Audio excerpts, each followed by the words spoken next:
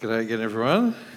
We're continuing our series tonight in respectable sins and neglected virtues. A few people have been asking me how we chose the 5 particular respectable sins that we're focused on and the 5 particular neglected virtues.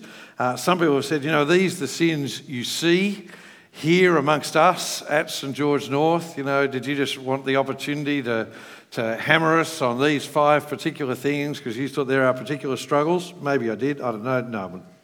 The truth is I chose these 5 areas because they're the areas I struggle with. That's why I chose these 5 areas. These are the sins that I think I tolerate in my life more than others.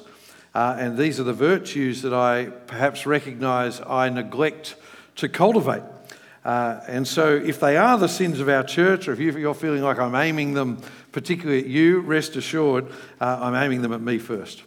But you might notice something. You might notice, besides the introduction to the series, which I did, and I just want to keep reiterating, that's the most important talk in this series, because it covers every area of sin and godliness. It's the whole theory behind it, if you like. So if you haven't heard the first talk of the series, go and get the podcast. But besides that, you might notice I allocated myself the sins of greed and judgmentalism. So I've chosen these 2 for myself. That was intentional. That's sort of senior minister's privilege. You remember I said when I spoke on greed, I said that is our sin. So I put it number 1 because the world we live in is just driven by greed and we just soak it up. It's just part of the air we breathe. And so it is the sin of our generation of Christians. So I gave greed the number 1 spot. But I think judgmentalism, or what I'm calling the sin of a critical spirit, comes a close second. Because in my experience, every Christian, basically since the Apostle Peter, and the Apostle Peter was the first person to say to Jesus, "You are the Messiah, you are the Christ." He's the first Christian. Every Christian since him has struggled with this. At least every Christian who takes sin seriously and who takes godliness seriously and who takes sound doctrine seriously struggles with being judgmental at some point. In fact, in my experience, the only people who don't struggle with being judgmental are people who have another problem. They don't care enough about the sin in their life. They don't care enough about godliness. They don't care enough about sound doctrine. And the reality is that if you care about those things as a Christian should, then you will struggle at times with being judgmental. But just because it's common doesn't make it okay. And if you think about it, Jesus spoke against this so clearly. I said a few weeks ago that Jesus spoke about money more than any other topic, but he also spoke a lot about being judgmental. And the reality is when people who claim the name of Jesus, when people who say, "I am a Christian," are judgmental, it dishonours the name of Christ and it dishonours the gospel. So we need to deal with it. It's interesting, though, how our world loves this part of Jesus' teaching. You see, that line we read before from Matthew 7, that's going to be our main passage tonight, so have Matthew 7 open. That line we read before from Matthew 7, "Don't judge or you will be judged." It's interesting how it's actually one of the most famous things Jesus said. And people who know very little about Jesus will quote that verse at you if you're a Christian. Especially if you dare to talk about morality in any way, shape or form. They say, but Jesus said, "Don't judge or you'll be judged." Well, actually they say, "Judge not lest ye be judged," because that's what the person last read the Bible when it was the King James Version. But it's just so often quoted. "Judge not lest ye be judged." I was listening to an old REM song this week. Since my kids put Spotify on my phone, I've been reliving my youth. So Jasper turned to me before and said, "Who's REM?" And I just cringed. I just died inside. But anyway, I was listening to an old REM song during the week. I was gonna play the song for us at church. Those with memories back to just before COVID, I remember the last time I played a song in church, it was the Kanye West song, "Closed on Sunday," and the following week, everything was shut down for COVID. So Sophie said to me, "You are not allowed to play a song in church." She said it's too much of a prophecy. So anyway, in the song New Test Leper, the singer, Michael Stipe, he says, "I can't say that I love Jesus." So he's saying, "I'm not a Christian." But then he says this, he says, "But he, Jesus, did make some observations, and I'm quoting them today. Judge not lest ye be judged." What a beautiful refrain. And it's so true, isn't it? There's something about this call of Jesus to not judge one another that is just incredibly attractive to our world. It is a beautiful refrain. And I think it's so attractive because every human being hates being judged. Everyone. We all hate it. We hate it when someone stands in judgment over us. But then at the same time, every human being is really quick to judge. I think this is almost universal, that we hate other people judging us, while with the same breath we judge other people. We're just so much better, to use Jesus' words, at seeing the speck in other people's eyes than we are at seeing the log in our own eye. The reason I chose that Old Testament reading before, from back in 2 Samuel, is because I think that story of King David actually captures this part of the human heart better than just about any other story in the Bible. I think it's one of the saddest but realist moments in the whole Bible. So if you know the story, we read a part of it before, but the background to it is that King David has sent his armies off to war while he sits back in his palace. So there's the first problem. He's a king who doesn't lead his armies. He sends them off to fight his battles. But it gets worse because he's there in his palace and he sees this beautiful woman, Bathsheba, bathing. And just because he can, he takes her for himself, even though he knows she's married to one of his most loyal soldiers. So here's David, the adulterer.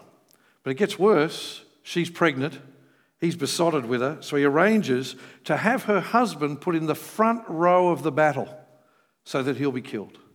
Now, in his mind, like all Pharisees, like so many of us, David says, well, it's not murder. I'm not killing him. The enemy's swords are killing him. But David is guilty of sending this man to his death. His loyal subject, he's not only committed adultery with his wife, he's now engineered his death. And so the prophet Nathan, who I think must be just about one of the bravest men in all of history, goes into the king and he tells him a story. And he says, David, there was this really, really rich man who had all the flocks in the world, had thousands of sheep. And there's this other man, he's a little poor farmer and he had only one little lamb.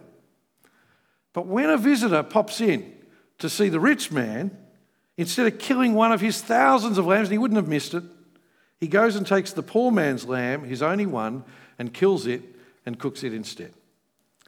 And Nathan doesn't even finish the story before David just sort of bursts out in sort of righteous indignation. We read it before. It said it burned with anger. And he yells, as surely as the Lord lives, that man must die for what he did. And then just this incredible moment, David just quietly says to David, you are that man. I'm talking about you. And I think, as I say, there's one of the most powerful moments in the Bible because somehow it shows us how just somehow David was unable to see the forest of wood in his own eye, even while he could point out the sin in this hypothetical man in a story. And I think the reason it's so powerful is because if we're honest, we see ourselves in David. See, we might not be guilty of adultery or murder, although we should remember what Jesus says about hating being like murder and lusting being like adultery in the Sermon on the Mount. But we might not be guilty of actually murdering someone or committing adultery. But don't we all see something of ourselves in David in the way we're incredibly good at spotting what other people do wrong, while at the same time amazingly blind to our own failings? We're incredibly good at condemning other people, while at the same time very good at excusing ourselves. And so Jesus says, go to our New Testament reading, which I'm going to focus on, Matthew 7, verse 1. Jesus says, do not judge so that you won't be judged. Just says it so simply, so clearly, don't judge. There's our sermon. Don't judge. Let's pray. No, that was a joke. Because see, the problem is anyone who knows their Bible, and I pray that's lots of us here, knows it's not as simple as that, because it's not as simple as just not judging, because at other places Jesus tells us we do have to judge.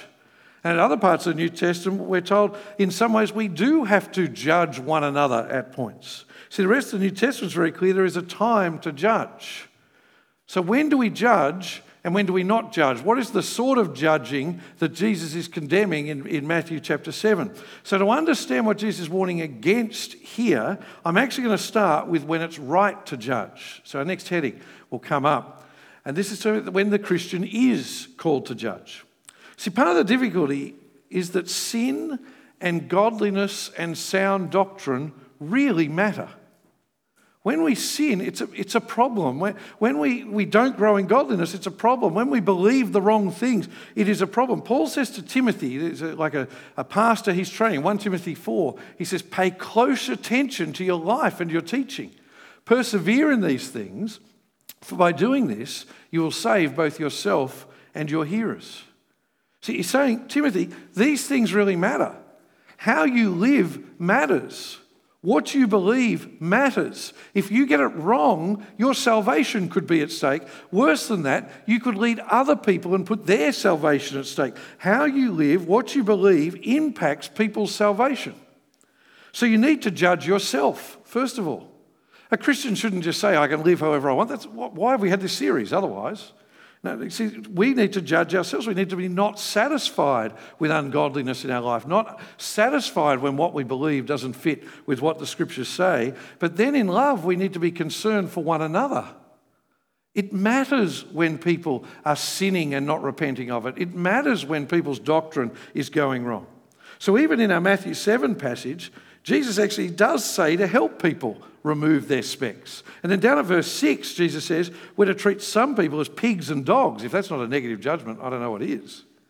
See, all through the Bible, there is just this assumption that if you love your brothers and sisters in Christ, if you love your church family, like we were reminded of at Invest, you will sometimes have to show that by challenging them. And you'll sometimes have to show that by even rebuking them about the sin in their lives. You will have to judge at some point. So in Matthew 18, verse 15, it'll come for the screen, Jesus says, if your brother sins against you, go and rebuke him in private. If he listens to you, you've won your brother. So the point is, if you love him enough, you'll care that he's sinning, and you'll gently and quietly go and challenge him about it. But if you can read the rest of Matthew 18 at home later on, but Jesus then sets out a whole process of how you respond if your brother and sister doesn't repent. And the process ultimately ends up in treating them like an unbeliever, what we call church discipline, asking them to leave the church, effectively judging them. In 1 Corinthians chapter 5, another chapter you can read later, the Apostle Paul shows us actually a worked example of how Matthew 18 works out, and where he actually gets to the point of kicking people out of the church because they refuse to repent of their sexual immorality. But it's sort of like, even as he's teaching about it, that he knows that Christians like us are going to struggle with what he says. We're going to think, but didn't Jesus say don't judge? And so he says this in 1 Corinthians chapter 5, verse 12. He says, for what business is it of mine to judge outsiders? His point is, you're absolutely right. Don't judge people outside the church. But then he says, but don't you judge those who are inside? His point is, of course you don't judge people outside the church. What use is it telling a person who doesn't know Jesus to stop getting drunk? What use is it telling a person who doesn't know Jesus to stop swearing or stop sleeping around or whatever it is? That's sort of like trying to cure their cancer by putting a Band-Aid on one little sore on their arm. No, what they need is salvation. They need to hear the gospel. They need forgiveness. They need the new heart that only comes through trusting in Jesus. Only then will they change how they live. So don't judge people outside the church. Preach the gospel to them. That's our job for people who are not yet believers. But for our brothers and sisters in Christ, for people who claim to know Jesus, godliness matters. There is a place for judgment. But wow, that judgment can go wrong when it's one sinner judging another. And so there's one final passage that really helps us understand this. It's Galatians chapter 6, verse 1. Look with me. It says, brothers, if someone is caught in any wrongdoing, you who are spiritual should restore such a person with a gentle spirit, watching out for yourselves so you also won't be tempted. See, yes, there is a place to judge. Sometimes we need to love one another enough to rebuke each other, to challenge each other. But you notice here, the goal is not to condemn them. The goal is not so you can say, look at me, I'm better than you. The goal, what is it there? It's to restore them. It's to help them. It's to bring them back to Jesus. The goal is to offer them forgiveness, to offer them reconciliation. It's to be done for their good. And if you look at the manner in that passage, the manner is not to be harsh. It's not to be condemning, not to be judgmental, if you like. It's with a spirit of gentleness, a spirit of grace. And even as you do it, saying, there but for the grace of God go I. I think that's that point about watching out for yourself so you also won't be tempted. It's sort of recognising you're just as in danger of sinning as this person is. Don't stand in judgment, even as you seek to correct. It's with gentleness, it's with grace, it's with humility. I must admit, I can't help that passage, Galatians 6 verse 1. I can't help but compare that to our current secular world, especially with so-called cancel culture and that sort of thing, where our world prides itself on calling sin good and good things sinful. That's how our world has gone. It's just sort of inverted everything. And it prides itself on tolerating everything. Tolerance is the greatest virtue. But wow, if you cross one of the sins of the modern world, there is no grace. There is no gentleness. There is no forgiveness. There is no hope of restoration. You are cancelled. You're written off. See, our world claims we don't judge anyone, but gee, it's judgmental. That is not how it should be in the people of God. Yes, we should care enough about one another that sin grieves us, but our goal is never to condemn. Our goal is never to cancel. Our goal is never to stand in judgment. Our goal is to help and restore and bring people to find forgiveness and reconciliation. That's how we're to judge one another. But now let's think about that line. Go back to Matthew 7. That line, don't judge or you too will be judged. Given what we've just seen, what is Jesus warning against here? What's he driving at here? So he's clearly not forbidding wise discernment and judgment in that sense, but he is forbidding, I think, that critical, judgmental attitude we can all too often have. He's forbidding that critical spirit. He's forbidding that quickness to condemn, that quickness to write off without even knowing all the facts, that quickness to assume the worst rather than show grace. And I think we all know that temptation to be judgmental, don't we? It can manifest itself in really many different ways. There's the supercritical spirit. This might be you, I don't know. The supercritical spirit, when no one is up to your standards, where whatever you see the problem. Whatever you see what's wrong. I'm the only one who's always right, and unless you meet my high standards, I write you off. Ben shared a story. Is Ben here? Where's Ben? There he is. Ben shared a story this morning about a man that felt he had the gift of criticism, that his job was to spot the errors and point. What a terrible thing. What a terrible thing. That's the supercritical spirit. It shows itself in the way we make assumptions about people and write them off without even asking questions, without even trying to understand their circumstances, without allowing for the fact that we mightn't know everything. Or at times, we're really just like King David. Our sin is obvious to everyone, except ourselves. But because we've got one particular thing under control, we judge people who don't have that particular thing under control, even though they might be much more godly than us in every way. Even the godliest Christian knows this temptation. Just think about it, I work hard at taming my tongue. I give up hours of my week in Christian service. I don't just lead kids' church on a Sunday morning. I'm also in a gospel. I do all this stuff for church. I've made godly decisions in my life. I've sacrificed things to take the godly path. I work at being generous with my money. Doesn't that give me the right, just a little bit, to look down my nose at the people who haven't made those decisions? Don't I have the right to just feel a little bit self-satisfied in comparison? Surely I deserve at least that for my efforts. Is there anyone who doesn't know this temptation? So Jesus says, don't judge so that you won't be judged. This is so hard for us to get right, I think. And Christians have been struggling with it for 2,000 years, so we're not alone. So hard to get right, being discerning without being judgmental. See, I see this in myself, just giving you an insight into me rather than examples for you. I see it in myself when I listen to Bible talks. Not here at St George North, but when I'm on a conference or something like that. I can listen in order to critique rather than to actually say, what is God's word saying to me through this talk? See, it's right to listen and test the message against the scriptures. I hope you're doing that tonight. I hope you have that sort of a critiquing spirit, if you like. But how quickly my godly critique crosses the line to judgmental criticism and comparison. And sometimes it doesn't cross that line, but I still have to ask, why do I have that spirit? Why do I even think that way? So what is the key? It's about having the right attitude, isn't it? We should ask ourselves, why am I being so negative about this other person? Why do I feel the need to spot their faults, to point out the fault in the other? Why do I want to do that? What's my motive? Am I doing it out of love for them?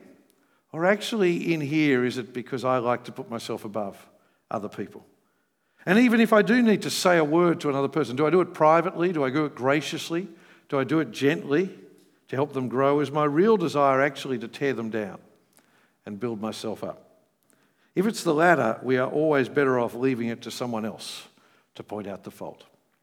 Even more important, we should ask ourselves, what attitude do we want God to have towards us? Because that's the attitude we should have to other people. And that's the point Jesus is making in verses 1 and 2. Look there again with me. Look at Matthew 7, verses 1 and 2. Jesus says, do not judge so that you won't be judged. And then he says, for with the judgment you use, you will be judged. That is incredibly sobering. With the measure you use towards other people, it will be measured to you. So just ask this question. What measure, when you stand before the judgment seat of God, what measure do you want God to use towards you? Do you want God to judge you fairly, but with mercy and forgiveness? Or do you want God to judge you with a condemning and judgmental spirit, as he is perfectly entitled to do, by the way? I, for one, pray for God's mercy.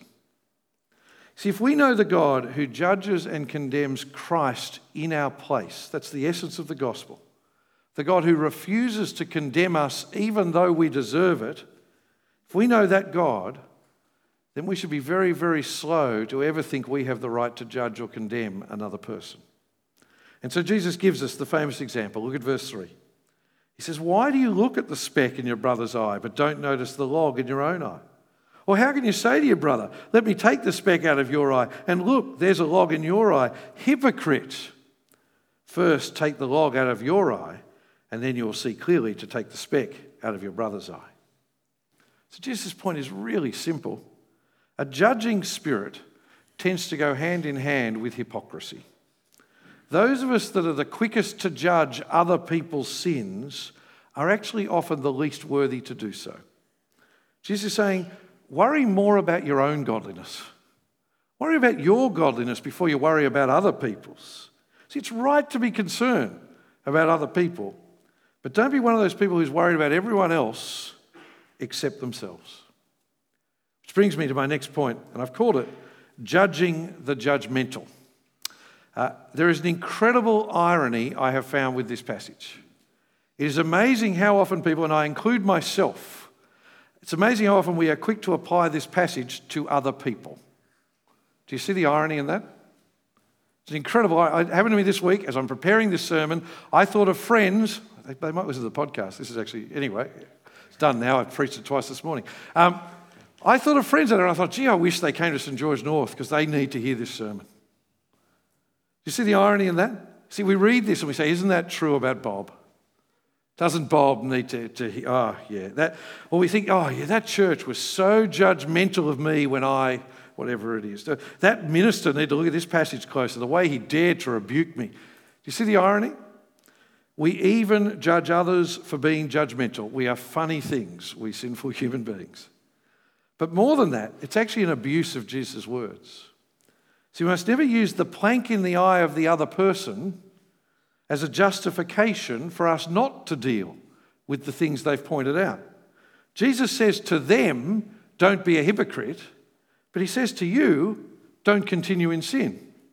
See, remember the story of the people who were rushing to stone the adulterous woman? And then Jesus stepped in and he said another of the famous lines people love to quote, he who is without sin cast the first stone. And they all dropped their stones and walked away. And it's amazing how when people quote that story, they end it there. But there's a verse on the end of it where after everyone else is gone, Jesus turns to the woman and says, go and sin no more. Do you see the point? See, they've dropped the stones. They were hypocrites. But you still need to deal with your sin. We mustn't be one of those self-righteous fools who uses this passage as an excuse to continue in sin and just says, don't judge me. That's not the point of this passage.